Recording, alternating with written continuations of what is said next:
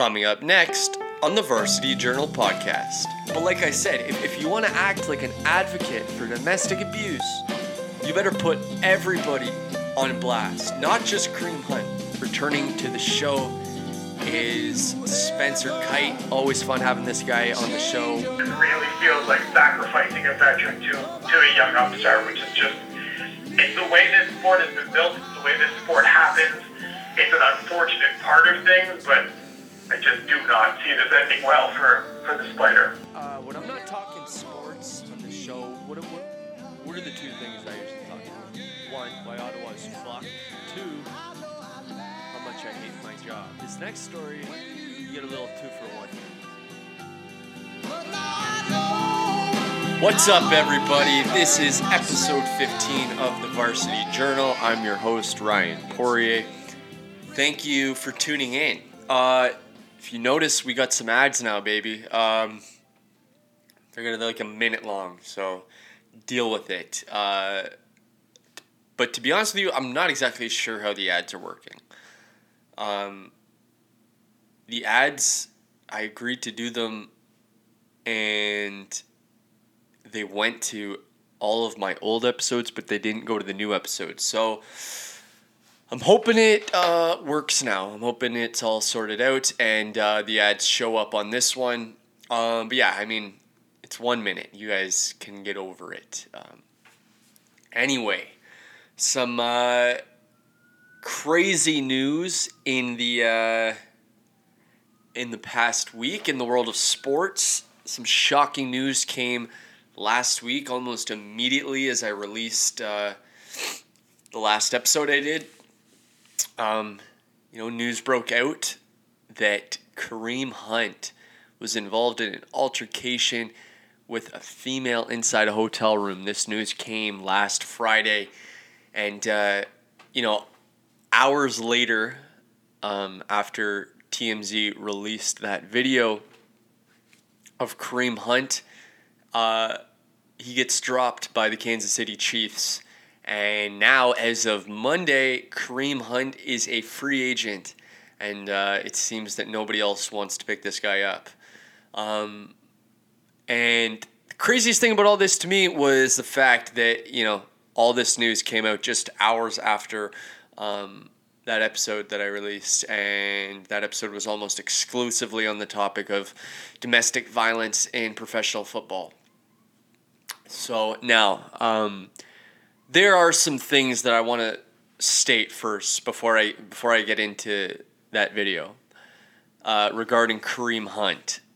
Kareem Hunt is a running back for the Kansas City Chiefs, was a running back for the Kansas City Chiefs, and he is a guy who is at the peak of his playing career, and, this guy is definitely one of the best running backs in the league.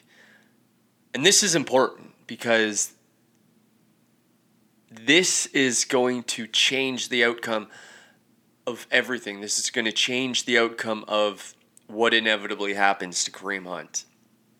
Now, I got Todd Gurley, I got Ezekiel Elliott, Christian McCaffrey, Saquon Barkley, and Alvin Kamara. I have those 5 running backs ahead of him. But, just give you an idea, that's the type of class that Kareem Hunt is in. Those are the 5 guys that I have ahead of him, but, arguably he's better than any one of those guys. This guy isn't a slouch. He's definitely one of the best in the league.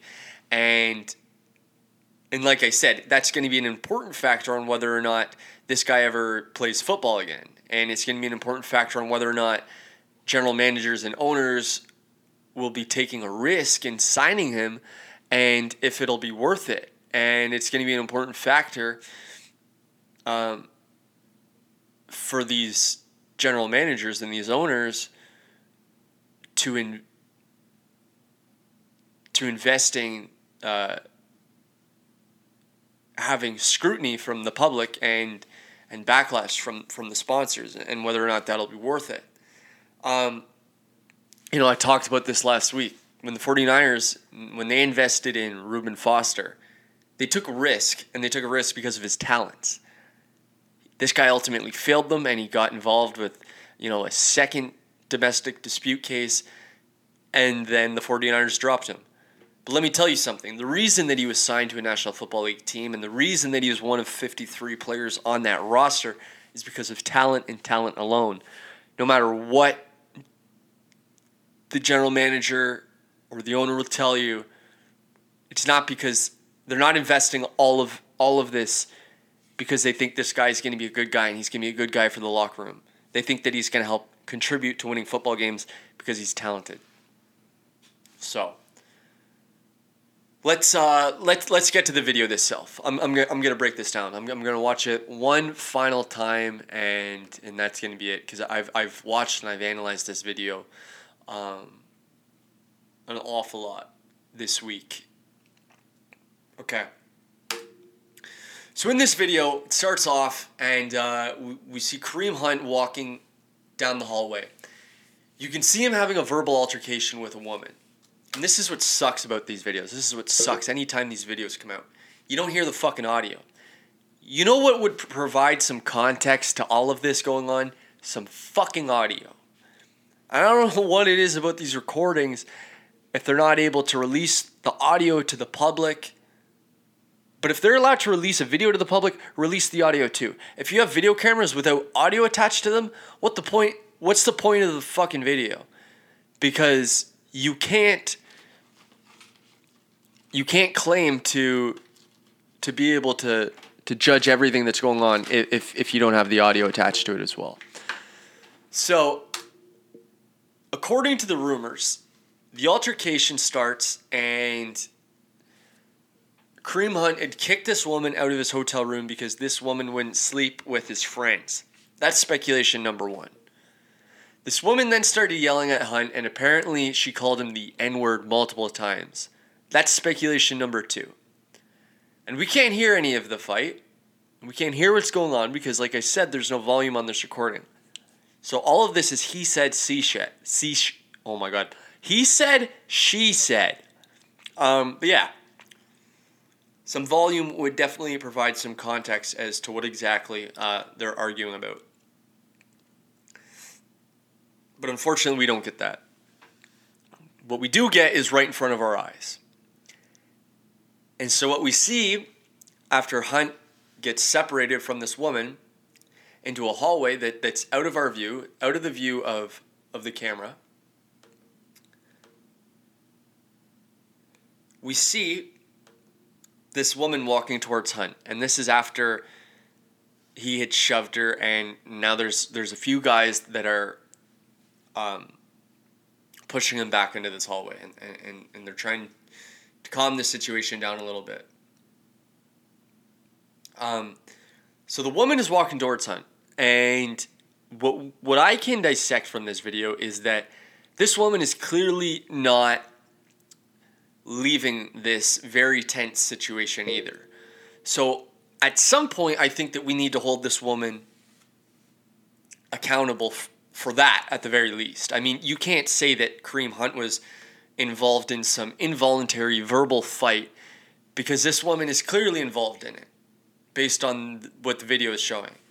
And as the woman approaches the men trying to calm the situation down, Kareem Hunt then comes barreling down the hallway that's out of frame, and he knocks over both the guy and he knocks over her, and she goes flying, and she hits the wall. And she's clearly distraught after that. And her friend then steps in, and now there's this other woman that's trying to get involved, but she's trying to defuse the situation, it appears. So the woman who just got barreled over, she starts to crouch to the ground, and after, right after she's gotten up, and here's where Kareem Hunt gets in trouble. I think that this is where ultimately gets Kareem Hunt kicked off the Kansas City Chiefs. He kicks the woman. It was a little kick, okay? He kicked her foot.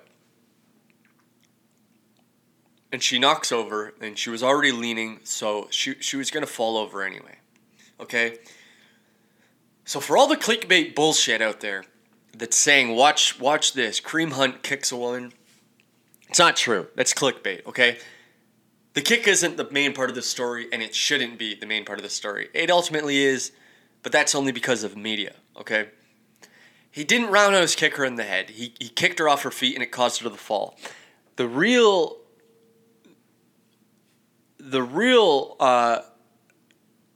storyline here is the fact that he was aggressive and he was pushing this woman, okay?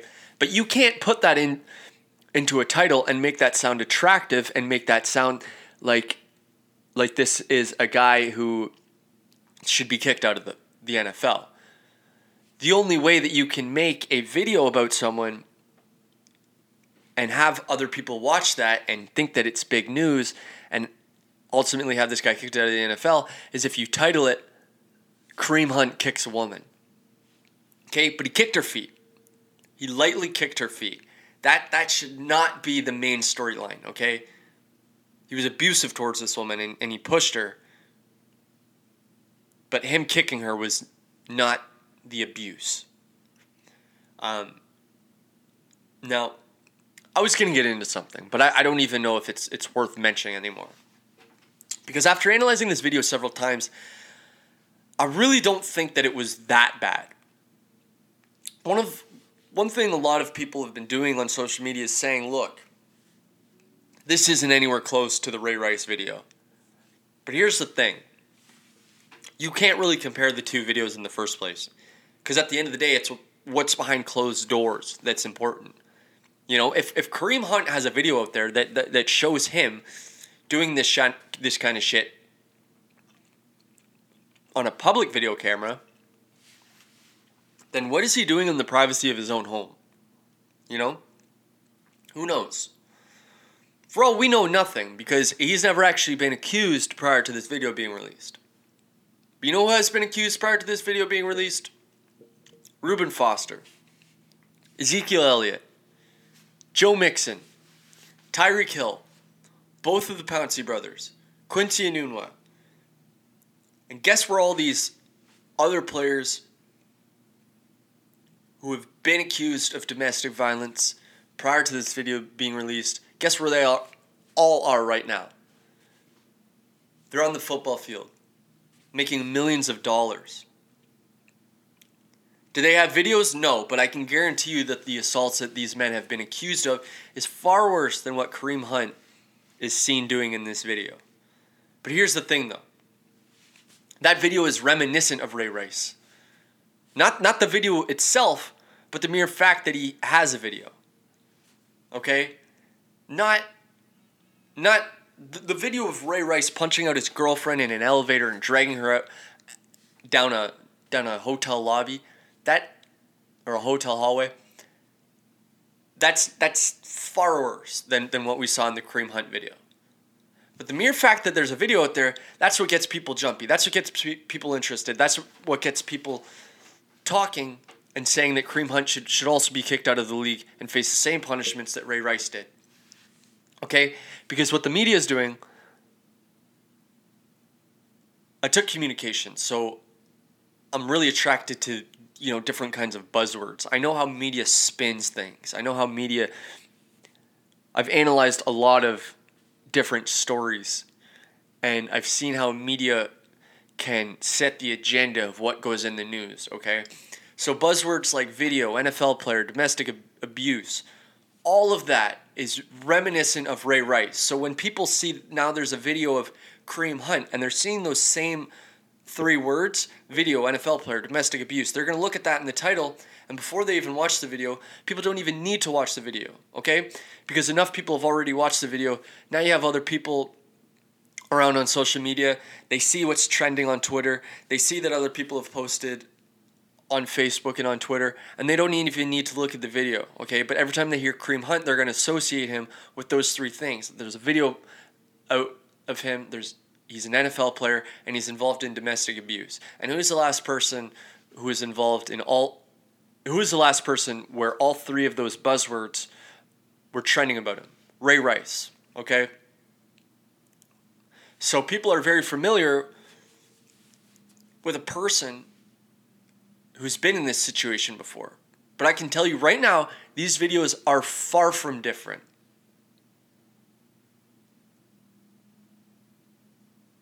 sorry. These videos are far different. Not far from different. They just are, okay? Watch the two videos. I mean, I can't even watch the Ray Rice video. It disgusts me. I wouldn't be able to watch the Ray Rice video and analyze it because there's nothing to break down. He knocks out his girlfriend, soon-to-be wife, okay? So I would imagine there's far worse people that are still on the football field right now than Kareem Hunt. I just named all those names, and there's tons more who have already been accused of domestic violence. So this is what I'm saying. All I'm saying is that if you guys want to act like you're mad about this situation, if you want to act like you're standing up for domestic abuse, if you want to be an advocate for all of the wrongdoings that the NFL has done in handling these situations, and if you think that Kareem Hunt should not ever be allowed to have the opportunity to play football again and perform his job as a running back in the NFL, then you better fucking get out there on social media and protesting the NFL and protesting the fact that the NFL is allowing guys like Joe Mixon to play the game who literally knocked a woman unconscious. And guess what? There's a video of that too, and you can watch it. And it's far worse than what Kareem Hunt did. But is anyone talking about that in the media? No. Because it's no longer news, and media only cares about what is recent. So they don't give a fuck. The only reason that people do want to talk about Kareem Hunt right now is because it's newsworthy. But like I said, if you want to act like an advocate for domestic abuse, you better put everybody on blast, not just Kareem Hunt. Okay? If you want to go on rants about why Kareem Hunt should never be allowed in the league again, and if you want to clap your hands and say this is amazing that Kareem Hunt isn't in the league right now, and if you want to act pissed when he inevitably gets signed to a new team, if that ever does happen, then you better get out there and you better start protesting for these other guys too. Because you can't just, it's not just him. There's a video of Joe Mixon knocking a woman unconscious. That's online right now for you to watch. I think that the Me Too movement was an amazing thing to happen to this world. Because it was a very eye-opening thing that the world needed. But at the same time, I think that there's a lot of people who now want to jump to conclusions faster than they need to. Because, they want to rid everybody from the face of the earth before anyone receives due process. Because they don't want to look like the bad guys here. Because there were a lot of bad guys who got caught in the Me Too movement. And now these guys have been publicly shamed and outed from Hollywood. And speaking of one of those people, Kevin Spacey. Now, I just finished watching the new season of House of Cards, and I made a Snapchat yesterday, and I got a lot of negative backlash. I said that I actually liked the 6th season, and I thought that they did a pretty damn good job, all things considered. Robin Wright, she stepped up to the plate and she knocked that fucker out of the park. And, I feel like she's not going to receive an Emmy because, if you look at trends and you look at who the Academy usually votes in, it's usually people who are starring in, newer shows. They like newer faces. Robin Wright, she's been nominated several times before. But, if anyone deserves an Emmy right now, I think that it's Robin Wright because she was fucking amazing. She was so good this season. And Michael Douglas too. So before you come at me and you say, Ryan, what the fuck are you talking about? Listen, I'm strictly saying, all things considered, I thought that it was a good season. And you can't deny how good Robin Wright and Michael Douglas were. One of the ways I broke it down was I still felt the same way watching this season as I did with the old seasons. Obviously, you can't replace Kevin Spacey. He was the show. And when you kill off the main character of a show, you're gonna lose a lot of people's interests. Not me though, man. I liked it. I loved it. Yeah, maybe I'm just a fucking idiot and I'm too easily amused. But yeah, I liked it. But, I couldn't help but think of Kevin Spacey this entire season. And I couldn't help but wonder, could he ever make a comeback? Could a guy like him ever make a comeback in television? And how long does it take? I think Louis C.K. tried making a comeback not too long ago, back in the summer. And people weren't too happy with it. And we haven't heard much from Louis C.K. recently. But I think that was a little too soon for somebody to try and come back. The Me Too movement is still very, very hot right now. And you got to let that cool down a little bit. You got to earn people's trust before you can make that comeback. But I mean, this guy, Kevin Spacey, he was my favorite actor of all time. And when news originally broke out about him, I mean, I was pissed. And, I knew that we would probably never see this guy in the spotlight again.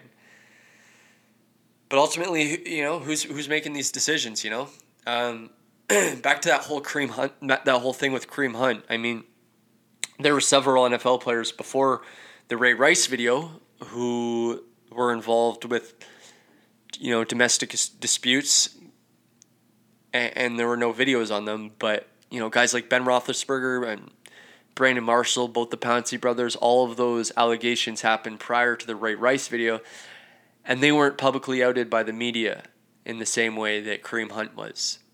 And because of that, they still have their jobs. So, there's an example for that in Hollywood too. A couple years ago, Casey Affleck, who starred in Manchester by the Sea, amazing movie, by the way.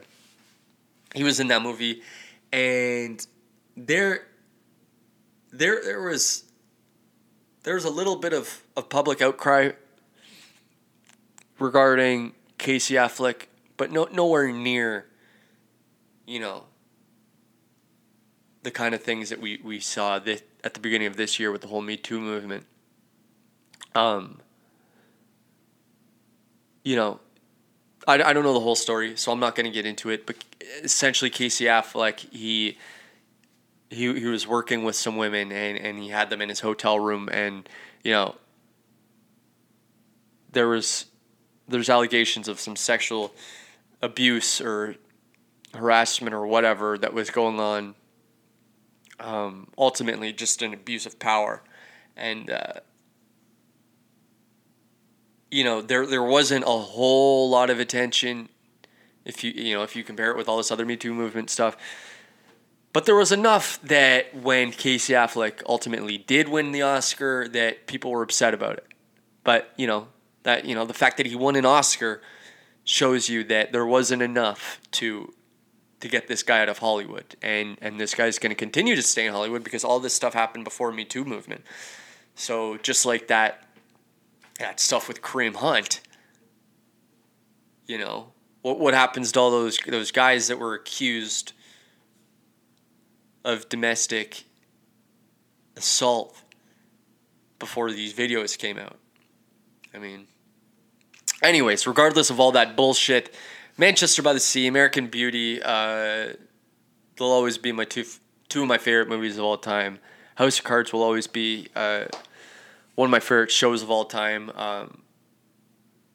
Season 6 sucked that we had to see that season end without our main character, but for what it was, I thought it was pretty damn good. But there's so many good movies coming out. This is one of my favorite months of the year because all the Oscar movies start coming out. I just watched A Star Is Born. Dude, I don't care what you guys say. I don't care how much you want to make fun of me for this. I thought the movie was amazing.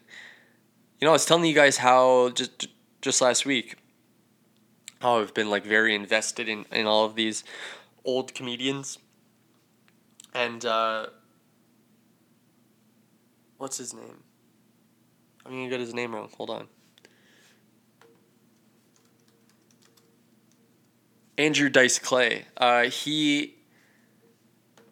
This guy was one of the most original comedians of all time, and he was in the movie, and he was so good. He played the father of the woman in the film, played by Lady Gaga. It was so good, and the movie's good. Strongly recommend you check that out. Other movies coming out: The Green Book with Viggo Mortensen and Mahershala Ali. That movie looks fucking awesome, and dude, I want to go see that this weekend. But I can't because I'm going to be fucking working all weekend. And yeah, man, I'm going to be working like a motherfucker. I work all Saturday. I work all tomorrow. Yeah, I'm not even going to be able to watch the UFC on Saturday because I'm going to be working all night, which fucking sucks because this Saturday we have an absolute doozy. We got Max Holloway and Brian Ortega. These are the two best featherweights in the world. They're going to be squaring off for the featherweight title. Max Holloway currently riding a 12-fight win streak. Brian Ortega undefeated at 14-0, coming off a knockout victory against Frankie Edgar. Should be a war, man. The fight is in Toronto, and yeah, man, I was actually going to see this. I was going to go see this one live, and now I can't even watch it on fucking pay-per-view because I'm working all day. But it is what it is, man. I'll definitely check out the pay-per-view on Sunday. I'm going to wake up early Sunday morning. I'm going to download it. And, sometimes these things just happen. You gotta make your money. Gotta make your money somehow. We got a treat today because returning to the show is Spencer Kite. Always fun having this guy on the show. He's gonna help me break down UFC 231 that goes down on Saturday night. So here is my interview with Spencer Kite. All right, Spencer. Thank you for coming back on the show. Appreciate it. Anytime, man. I was just reading your Twitter. I saw that you lost by 0.1 in fantasy football. Are you a big fantasy football guy? I am a big fantasy football guy. I lost to another MMA guy, a buddy of mine named Josh Nason, who does some work for the Wrestling Observer newsletter and stuff like that. Josh got me by 0.1 point. James Conner was being part of a Pittsburgh drive down the field and then got rolled up on and bounced from the game, and that was mine. But I mean, there were lots of other guys. How'd you do this year? Did you make playoffs? I am in the playoffs. Nice. Our playoffs start this week. I am the number 2 seed, so it's not the end of the world. But the 0.1 stings. Yeah. Jeez, I've never had it that bad. I've had some bad losses. I've never lost by a fraction of a point. That's pretty bad. Yeah, it's rough. All right. I want to get into that UFC 231 card, but before I do that, did you end up watching that Chuck and Tito fight? I know the last time you were on, you said that you would never buy it. Did you end up biting the bullet? I did not. I had no interest. I mean, we talked about it, and sort of as it was getting closer, I talked about it online and on Twitter and stuff like that. It was just one of those fights that I had no interest watching. I knew how it was going to go. I was in Vancouver when Chuck fought Rich Franklin. I remember, I talked to him in advance of that. That was my first event covering the UFC for the province. And so, I got a chance to spend some time with him. He said all the same things then that he said going into this one, and that was 8 years ago. And I remember the look in his eye when he was laying there knocked out on the canvas. And I assumed that it was going to end up the same way. And that's what happened. And, I understand that these guys have that competitive fire. I understand that everybody needs to make money and wants to make money. But to see that fight go down the way that it did, and then to see kind of the hand-wringing afterwards and California Athletic Commission saying Chuck is, suspended indefinitely, like he shouldn't have been in the cage. It shouldn't have happened. He's a 48-year-old man, I believe. And so the minute we saw him in there, even when we saw those sparring videos and those workout videos, he looked wooden then. It wasn't going to get any better in the days and weeks leading up to the fight, and he looked unsure in the cage. And to me, it's a really sad kind of footnote to what was a great career at one point. It was sad, yeah. It was definitely a sad ending, and it was a terrible production of the event. You had that press conference where Oscar De La Hoya didn't know anybody's names. It was just kind of, it's, for two legends, not talking about, if we're talking about Chuck and this is going to be his last fight, that just kind of sucks to see him treated that way. Yeah, and I mean, to have, De La Hoya go on this big spiel when they're getting it organized of, if you guys want to make what you deserve, then come fight for Golden Boy. Right. And nobody that had fought in the UFC made anywhere close to what they made when they had fought in the UFC. And that's understandable because Golden Boy MMA isn't the UFC, but don't make those kind of claims when we're going to see what you're paying everybody. He wasn't at the ceremonial weigh-ins the day before the fight. As you said, he had that press conference where he didn't know how to properly pronounce Chuck's name. And look, Chuck Liddell, yeah. Yeah, pronunciations are difficult at times. There are people with difficult names. But if you're going to talk about a guy that's a legend and refer to him as a legend in the sport and people know who he is, you need to know how to pronounce his name as a promoter. So it felt like a bad idea when it was first announced. Mm-hmm. It sucks that it turned out to be a bad idea in application and in the way that everything has sort of happened afterwards. And I mean, Tito doing Tito stuff of telling Chuck that he should keep fighting when they're in the cage and then get to the press conference and be like, well, if I was his manager, I wouldn't have let him fight. Like, just stop. Just go away now. Be done. Both of you just go away, go live your lives with your families, your children, all of that stuff, and stay as far away as you can from the cage. So I guess you didn't watch the pay-per-view, but while I was watching it, one of the things throughout that pay-per-view that fascinated me was the fact that one of their main sponsors, one of Golden Boy's sponsors throughout the pay-per-view was DAZN, which is a sports streaming site. And, throughout the pay-per-view, they kept sponsoring it, and the one ad that kept playing over and over, it was an ad of Michael Buffer, and he was saying something along the lines of, like, you'll never have to pay for a pay-per-view again, which is, obviously ironic considering that the majority of the people watching this ad just paid for a pay-per-view. So I wanted to get your thoughts on, these monthly streaming services, that boxing is now starting to offer, because I guess HBO Sports, they're done. So this is going to be, I guess, the competition to Showtime, and now we're seeing this on Bellator. They just signed with DAZN as well. Do you think that sports streaming services are a good thing for the future of combat sports? Like, do you like this? Do you have an opinion on this? Well, I will start by saying that as someone that works at Sporting News, we are owned by the same parent company that owns DAZN. Okay. Perform Media Group.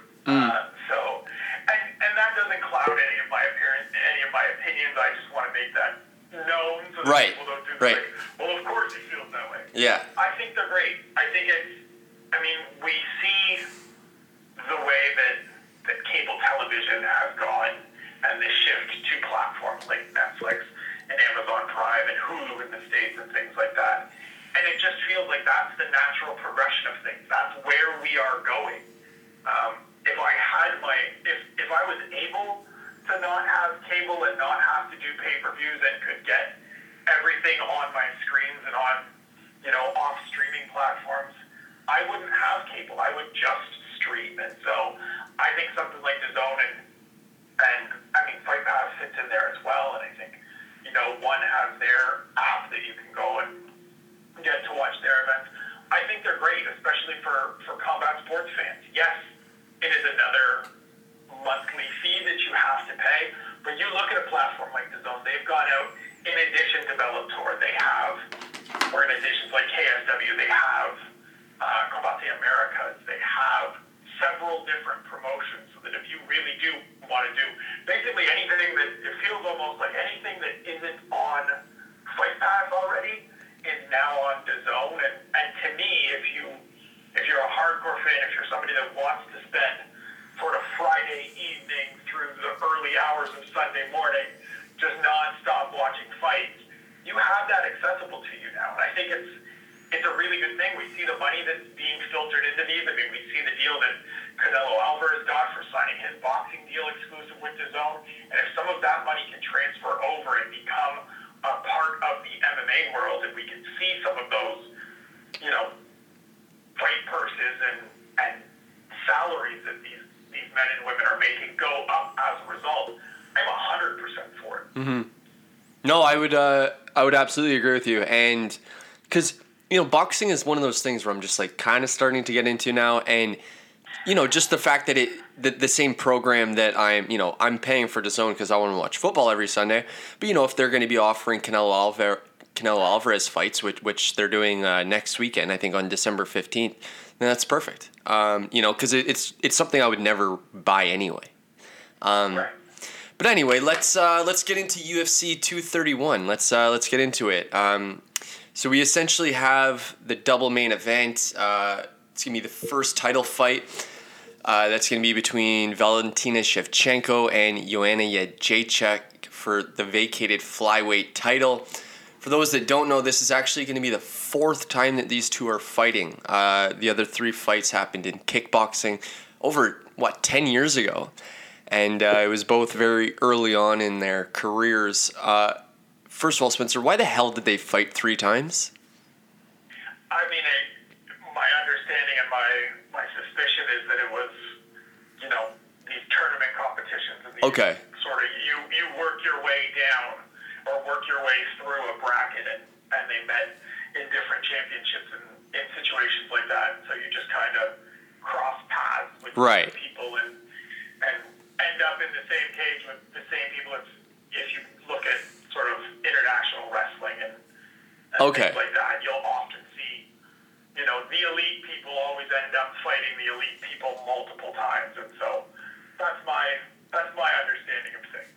All right, so let's break this fight down, Spencer. Break it down for us. Do you see Joanna becoming the first, the first two-weight world champ in women's UFC, or do you think that Valentina is just going to be too big for her? I mean, that's one of the things I'm really interested about with this fight is that, you know, we've seen Joanna over her last couple of fights. The weight cut is tough on her to get down to 115, and not to take anything away from Rose Namajunas, who has looked great at points in both of their fights and really showed championship medal in the fifth round of their last fight to sort of salt that one away. I'm very curious to see what Joanna looks like at 125 pounds, not having to make that strenuous cut and having a little bit more energy, having a little bit more life throughout the week and going into the cage. I do think Shevchenko makes the weight relatively easy. She did well at bantamweight. She looked terrific at flyweight in her first fight. I think if you're talking about kind of the arsenal of tools and what they bring to the cage, I do think Shevchenko has more weapons. She is a little bit better on the ground, although Joanna has terrific takedown defense, so I don't know if we get there. I think this ends up being a phone booth kind of fight where they just kind of meet each other in the center and spend most of the time kickboxing. And honestly, for me, that then just kind of becomes a bit of a coin flip because somehow Joanna is an X factor again. We don't know what we're going to get from her. We don't know how much better she's going to look fighting at 25.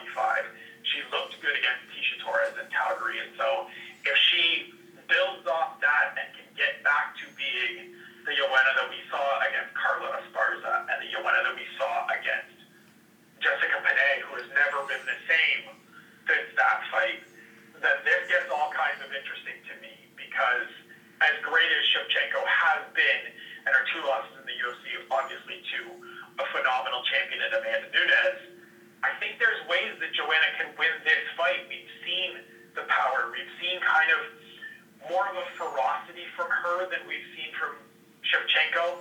That sounds weird to say given that she mauled Priscilla Cachoeira last time out. But we've seen Joanna do more damage and hurt people more than we have Shevchenko. And I think that's going to be for me, that's the real interesting wrinkle is, can Joanna get back to some of what we saw early in her UFC career, early in that championship rise. And if she can, I think this is a super close fight. I hope so. All right, so up. Me too. I love you, Anna, and I'd love to see her become a champion. I haven't looked at the odds, but I would assume that she's a pretty big underdog going in this fight, eh?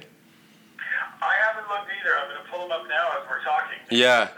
That's a good thing to check on it. I would imagine that she is an underdog. I don't know how big it'll be, as I'm kind of stalling for time here. Yeah, well, for some reason, I just feel like, for whatever reason, that there are a lot of people that are taking into account these last two fights, or these last three fights between them in kickboxing. You know, I don't know why, but I just think that might even have a mental edge. Valentina might have a mental edge over her, and you know, just the fact that she's just a bigger woman when it comes down to it. She was fighting at 135. Joanna was fighting at 115. Now they're going to meet in the middle at 125.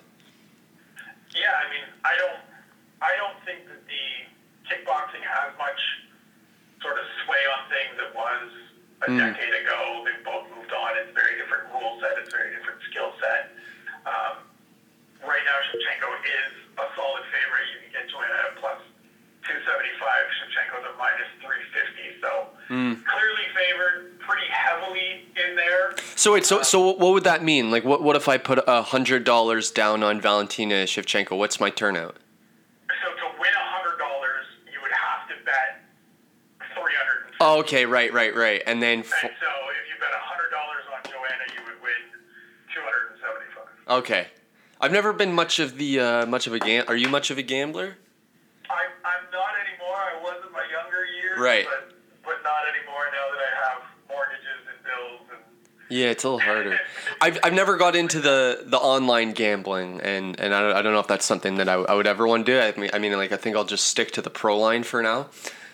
I let all of my buddies do it. I bust their chops all the time. Right. They can just give me their money and I'll for them.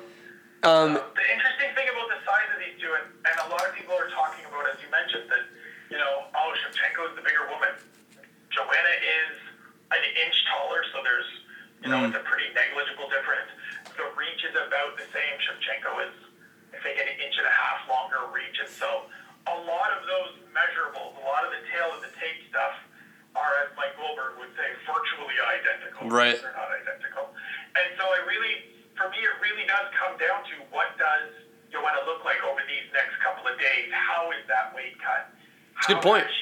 How has she put on the weight to get up to this weight class, where we always expected her to get? That's the part that's weird to me. When this division started coming around and they were talking about it, she was the one that we expected to just go up and dominate and be in the position she's in now. And Shevchenko has come along sort of after the fact, while Joanna's had a couple of losses, and now we're kind of just discounting this woman that up until a couple of years ago we thought of as the best female fighter on the planet.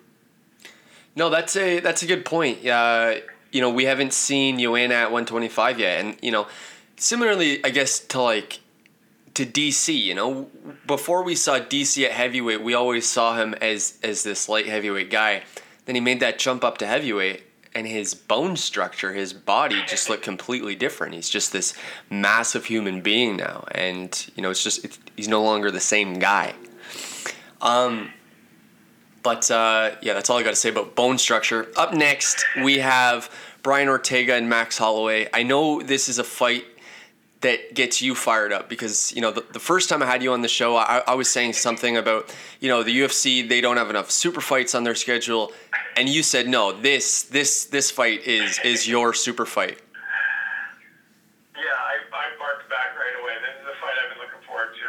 I mean, literally since the minute Brian Ortega knocked out Frankie Edgar. It's, you know, like everybody, I was disappointed in July when it didn't happen. I got a chance to talk to Brian before that fight and just yesterday as well. He's sort of at that point again of like cautious optimism that it is going to happen. Max has said all the right things. He seems to be ready to go. He's talking about being in good health, and if these two are at full capacity, if these two are ready to go, this to me has all the makings of being fight of the year. They're just such complete, well-rounded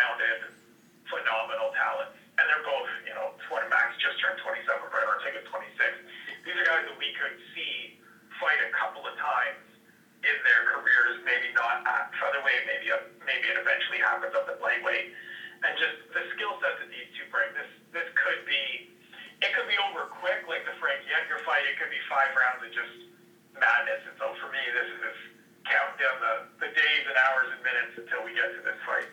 Do you have a prediction on who's going to come out on top in this one? Oh, I mean, I haven't really gotten there yet. Every time that I start leaning one way, I start remembering things about the other, and so I'm concerned about the health issues that kept Max out of the fight in July. I'm concerned about, he had the ankle injury that scuttled the fight with Frankie originally, that he wasn't able to make weight, or the weight cut situation for the fight with Khabib was a little bit dicey and he had to be pulled from that.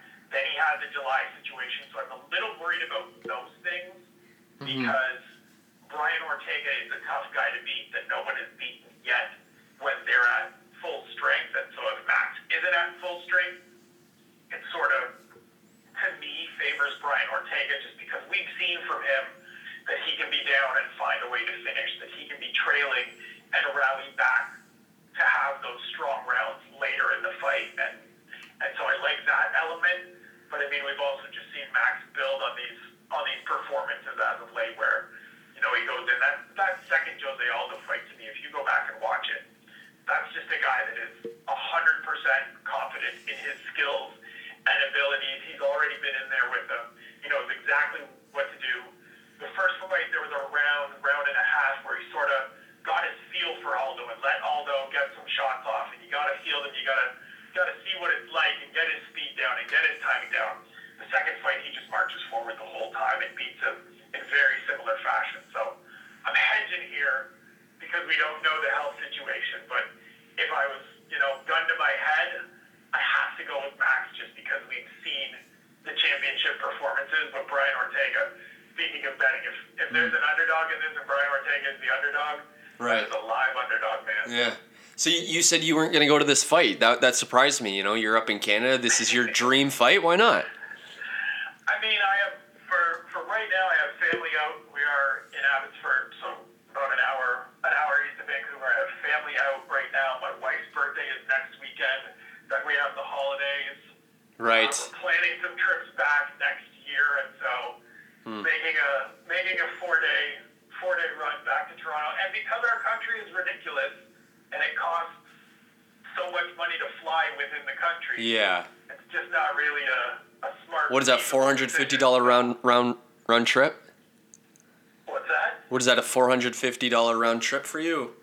Yeah, something like that. Yeah. 500. But I didn't even look at it because if it was a number that I could negotiate with, right? Then yeah. I would have tried to do it. But I'm happy to be here. I enjoy watching fights from home.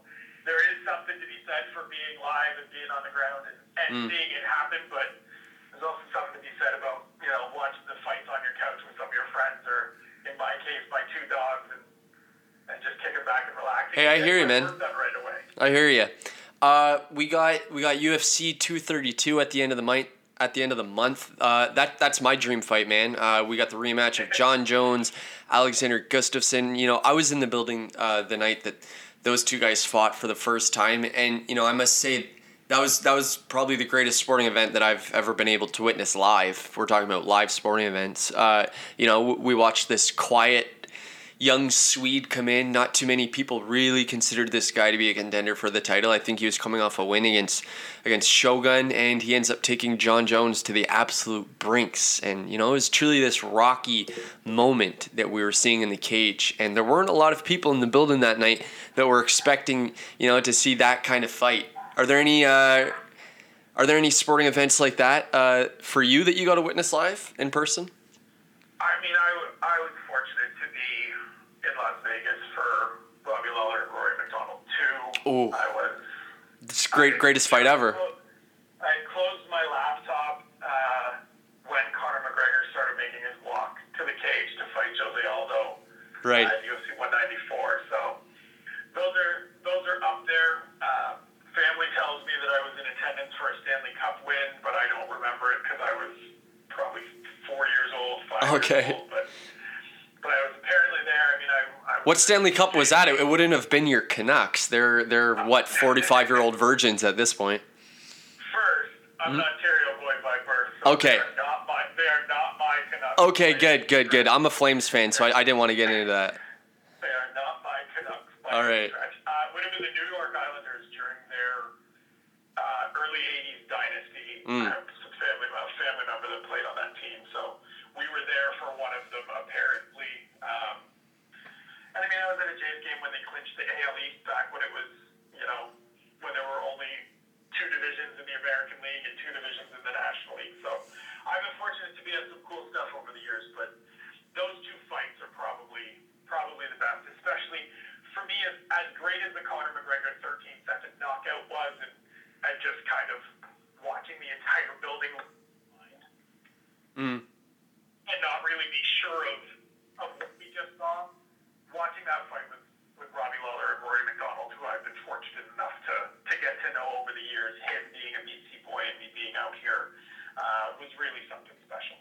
I think I've watched that fight at least 55 times. I have that fight saved on my computer, and any time I'm ever getting doubts on the UFC, and every time I just need to watch a fight to get me fired up again, I turn that fight on. That was the greatest fight I think ever in the UFC. Yeah, I mean, it's my go-to when people are like, why do you like this sport so much? What is it about this sport? And I couch it with, hey, look, it gets violent, it gets bloody, and these 2 don't look right when it's done. And the ending's hard to watch. I mean, I'll be honest, I have a relationship with Rory. He's a guy that I know beyond just watching him fight. And so it's hard for me to watch that fight back and see him so close, and then his body just give out at the 1-minute point of the 5th round. But it is everything that I love about this sport, because you see the technique, you see the skill, but you also see the heart and the toughness of both of those guys. So I'm with you that it's the best fight in UFC history. Absolutely. But yeah, so back to the fight we got at the end of the month. We're going to get to see round 6, if you will, and hopefully a lot more than round 6, because I want to see Jon Jones and Gustafsson go to the distance again, and I hope that we get to see another chaotic fight between these 2 guys. But I think that all depends on the Jon Jones that enters the octagon. What Jon Jones do you expect in this fight? See, and that's interesting, because I was going to go the other way and say I feel like I know what I'm going to get from Jon Jones.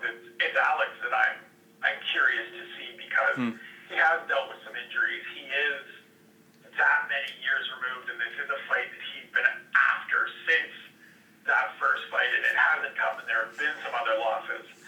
I think we see the Jon Jones that rolled into Anaheim and beat Daniel Cormier 2 summers ago. Like, to come off of that layoff and that heartbreak of the UFC 200 situation, and then just walk back into the cage and beat DC in the way that he beat him, sort of letting him get off shots early, but putting some kicks in the bank and doing some body work early, and not really being too worried about what DC had to offer. And this is DC coming off some very good wins. I think we're going to see probably the best Jon Jones we've ever seen.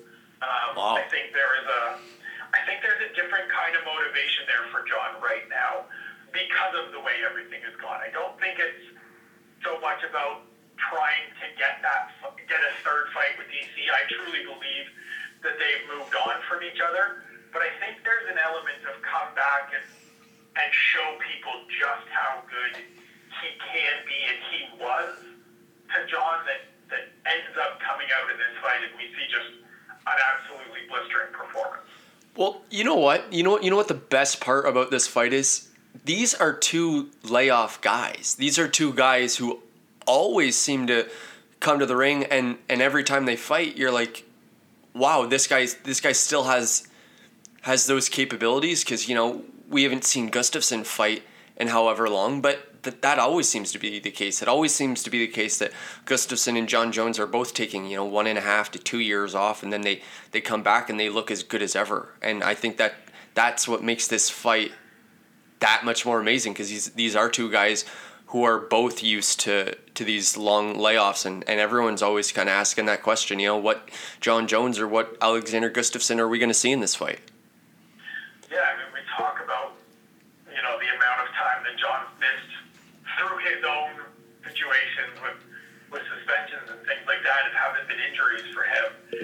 And we sort of marvel that it's only been he's only had 4 fights since that night in 2013 in Toronto when they met the first time. But Alex has only fought 5 times since then, and he hasn't been suspended. He hasn't been, dealing with USADA or court cases. It's just been injuries. It's just been kind of waiting around and waiting to get the right fight. And so the good thing is you're absolutely right. Both of these guys, generally speaking, and most of the time have looked really good when coming back from layoffs. Alex didn't look great against Jan Blachowicz, but he's a tough guy to fight. He's a difficult style. John didn't look terrific against Ogun St. Preux, but that again was, supposed to be DC, and you get that let down to fight a very funky dude like OSP. And so outside of those, you're absolutely right. They've both been terrific coming back off of these layoffs, and I don't expect any different at the end of the month. And on that same card, I'm not expecting to say too much about this. Don't worry, I'm going to let you off easy. But we also get the return of BJ Penn. What are your thoughts on that? Man, BJ's one of those dudes that if you came up when started watching this sport back when he was, just started, go back, and if you weren't, go back and watch his first few fights, because that was, you understand why his nickname is the Prodigy. It is because he got his black belt so quickly, but you could see it just in those first few fights of how good he was. And, people will look at the record and go, oh, well, I don't know why everybody's so enamored with this guy, but you go back and see who he fought and where he fought. And, this is a guy that for a long time was in the running as maybe the best lightweight of all time, but he had a light heavyweight fight, or a heavyweight fight, against Lyoto Machida. And right. He beat Matt Hughes when Matt Hughes was at the height of his powers. And so it's starting to get a little bit toward somebody needs to intervene and BJ to knock this off. I think the Ryan Hall matchup is a good matchup in terms of a guy that's just going to look to grapple with him and kind of, you don't have to be worried about somebody coming in and a big knockout. But when you can't beat Dennis Seaver, when it's 5 losses in a row for BJ, it's 1 win. It's 1 win since the Diego Sanchez fight, which was 9 years ago. I think 9 years ago next week. And so when you're in that territory, it's like, all right, maybe it might be time to just be done. And again, like we talked about off the top with Chuck and Tito, I get that the competitive urge is there, and I get that the desire to go out on a high note is there. But if you're not beating Dennis Seaver, and if you can't beat Ryan Hall, then maybe that has to be it, unfortunately. All right, man. I got one more here for you. UFC 234. We're going to get the return of Anderson Silva. He's going to be facing off against Israel Adesanya. The last time on the podcast, last time you were on, I think we talked about that guy for about 15 minutes. Dana says that if Anderson wins, he gets the next crack at the middleweight title. But, is there a chance in hell that Anderson stops this young prodigy? It's MMA, so there's always a chance. Matt Serra knocked out George St. Pierre at one point, but looking at kind of along the same lines of what we just said with BJ, right? It's been a while since Anderson had a performance where you were like, all right, this is a dude that can do this. The Nick Diaz fight, yes, that was a victory, but that wasn't a great performance. That wasn't a great fight. That was already, by the time that the fight with Adesanya rolls around, that's already 4 years in the rearview mirror. I thought he lost the fight to Derek Brunson at UFC 208. So if you take that one out of there, we're going back to Stephan Bonner in October of 2012 when he had his last Anderson Silva kind of performance. And that's what it's going to take to beat Israel Adesanya. We saw that the last time he stepped into the cage. And really this whole year has been his coming out party, showing everybody what he can do. It's a little bit fitting in a way that the last guy each of them fought was Derek Brunson. Anderson struggled with him. Izzy beat him pretty handily and patiently put him away in the first round. So Dana can make whatever promises he needs to make to get Anderson to sign up for this fight. Right. But it really feels like sacrificing a veteran to a young upstart, which is just, it's the way this sport has been built. It's the way this sport happens. It's an unfortunate part of things, but I just do not see this ending well for the Spider. I agree with you, man. As always, Spencer, thank you for coming on the show. Let's do this again for UFC 232. There's a lot more on that card that I think we can break down. Sounds good, man. Look forward to it. All right, appreciate it, man. Have yourself a good one. There he is, ladies and gentlemen. That is Spencer Kite, Fansided and Sporting News MMA reporter. Always a pleasure having him on the show. Hey, when I'm not talking sports and on the show, what are the two things I usually talk about? One, why Ottawa is fucked. And two, how much I hate my job. This next story, you get a little 2-for-1 here.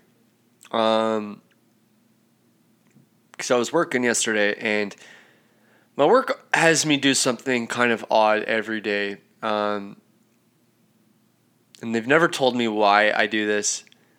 I've come up with my own assumptions as to why I do this. But I don't know if they're true or not.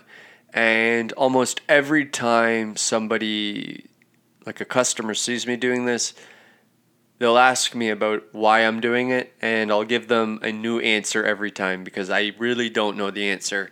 And also, it's just kind of funny to fuck with them. But anyway, what my work has me do is they have me go in the bathroom and they have me put ice in the urinals. So, if you can imagine a urinal, at the bottom of it, that little base that you'd normally be pissing into, I fill that up with ice. So you'd essentially be just pissing into a mountain of ice cubes. And nobody's ever told me why I do that. There's a couple things. I have a couple of ideas as to why I might do that. The first is the obvious one. Obviously, it takes away the smell of piss, and I've noticed that when I go into these bathrooms and the person working before me hasn't put ice in it, it'll smell like a fucking outhouse. So that's definitely the actual reason. The reason that I use, and the reason that I fuck with people, with customers, because there will be customers in the bathroom, and they'll be like, "Hey man, why do you put ice in the urinals?" That's just like a common question. That's a normal thing that people sometimes ask me during a day's worth of work, and I'll tell them that we the flushers don't work, so the ice breaks down the piss, and we are a very energy conservative restaurant. And they'll always say something back, and they'll be like, "Oh my god, that's nice. I like that." Or like something like that. And then I'll always laugh to myself afterwards because I just completely bullshitted them. And I have no idea what I'm talking about. But nobody ever told me why I'm doing it, so I don't really care. I can say whatever I want. Anyway, yesterday I was doing that, and what sucks is when I have to do this, during a later shift, some of the people in the bathroom are going to be a little bit drunk, and then I have to talk with them a little bit, and think of stupid jokes these ice cubes are used to conserve energy. And there was this guy in there yesterday as I'm putting ice in the urinals, and he said something that I've never heard before, and he said, "Hey, are you trying to make our dicks look smaller?" And I said, "What?" And he said, "Are you trying to make our dicks look smaller. And I said, oh, okay, you did say what I thought you said. What are you talking about? And then he said it a third time. And again, I said, what? That doesn't, what do you mean? And then he laughed and then he left. And I've been thinking about that for the past 18 hours. What the fuck was he talking about? How does me putting ice in urinals, how is that an attempt to make your dick look smaller? So yeah, I've been pondering that for the last 18, almost 19 hours as to what he may have meant by that. And that's your mixture of I hate my job and Ottawa's fucked. Terrible segue. I just want to give a little shout out and a big rest in peace to my step-grandfather.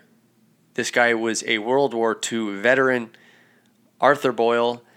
He passed away at Parkway Veterans Memorial Retirement Home in London, Ontario. Like I said, he was 103 years old, World War II vet.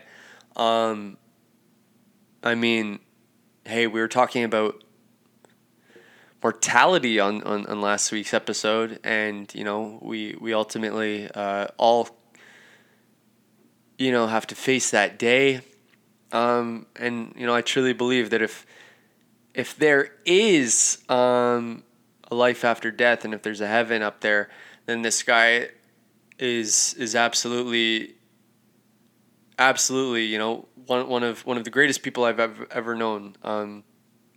That's where he is right now.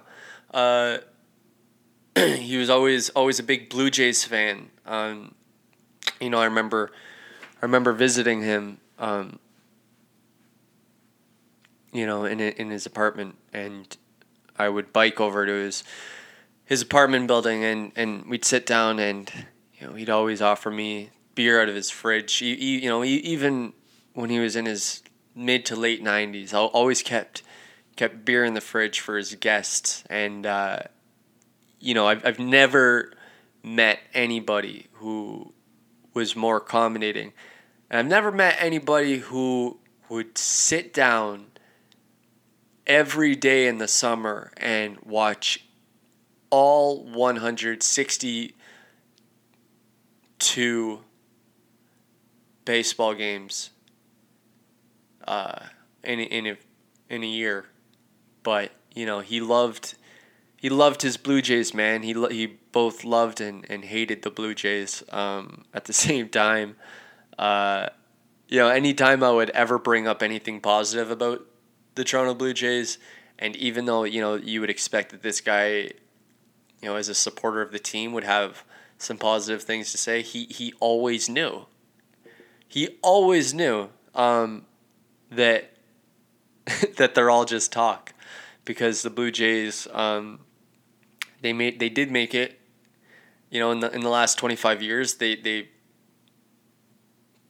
have made a ALCS, but they ultimately fell to the Kansas City Royals.